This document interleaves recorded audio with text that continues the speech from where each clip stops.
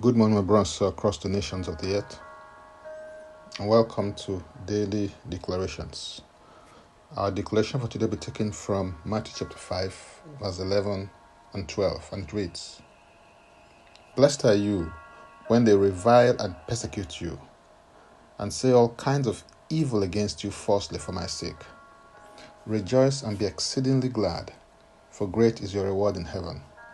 For so they persecuted the prophets who were before you."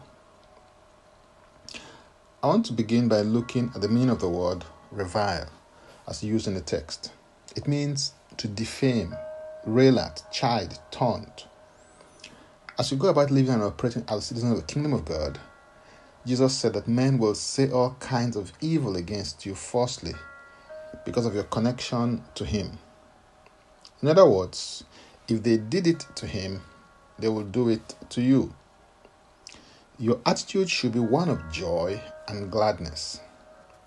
This attitude is not natural, it is supernatural, and it takes a level of spiritual understanding to adopt such a heart posture of joy and gladness in the midst of the storm because of your values, beliefs, and convictions in Christ.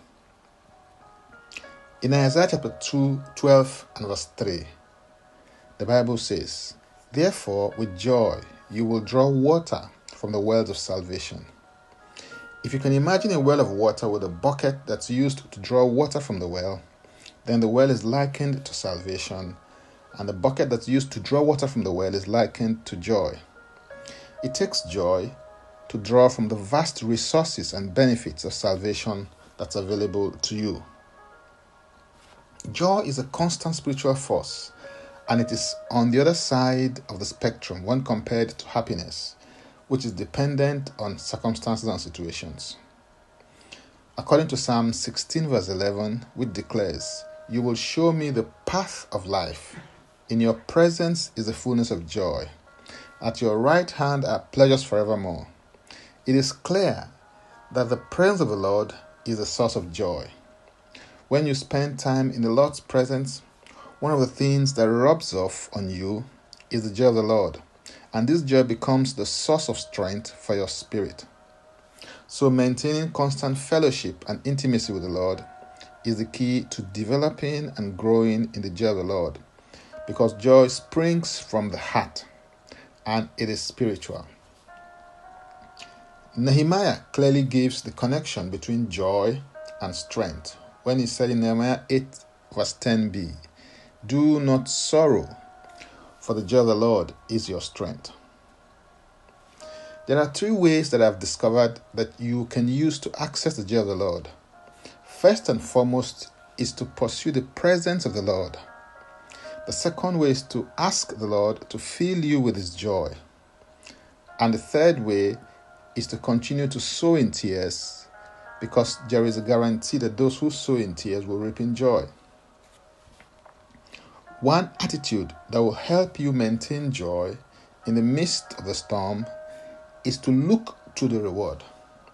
This was actually adopted by the Lord Jesus Christ as a pattern and example for you. According to Hebrews 12 verse 2, the Bible says, "Looking unto Jesus, the author and the finisher of your faith, who for the joy that was set before Him endured the cross, despising the shame, and has sat down at the right hand of the throne of God." The idea is to look away from the situation and circumstance and look away to Jesus. The strength to endure the process and despise the shame of the moment comes from looking away to Jesus, the author and finisher of your faith. Hallelujah. For more, go to my Linktree account, Francis Ubeku, and Francis Ubeku is a single word. Now let's take the declaration together, and I stand in agreement with you as we do that. Father, I thank you because you are the God of all grace. I receive grace from you to rejoice evermore, no matter the matter.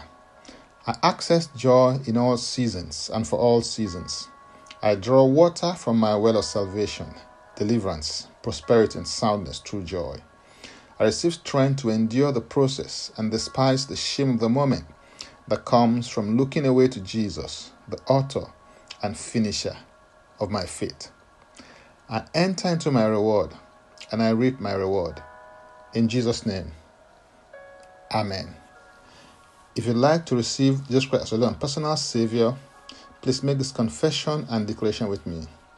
Father, I repent of my sins and I come to you today. I believe in my heart that Christ died for my sins according to the Scriptures. He was raised from the dead for my justification. I receive Jesus Christ into my life right now. Be my Savior and my Lord. I believe and confess Jesus Christ my Lord and personal Savior. According to your word, I'm now a child of God. Thank you, Father. In Jesus' name, Amen. Contact us for next steps and spiritual support. For tips on leadership, wisdom, and inspiration, connect with me on Facebook, Twitter, and Instagram. Subscribe, follow, rate, review, download, and share episodes of Daily Declaration Podcast on Apple Podcast and Spotify. Before I come your way again, I want to pray for you and bless you. May the Lord bless you. May the Lord keep you. May the Lord make his face to shine upon you and be gracious unto you. May he lift up his countenance upon you, and may he give you peace. In Jesus' name, Amen. I am Francis Ubeku. Bye for now, and God bless.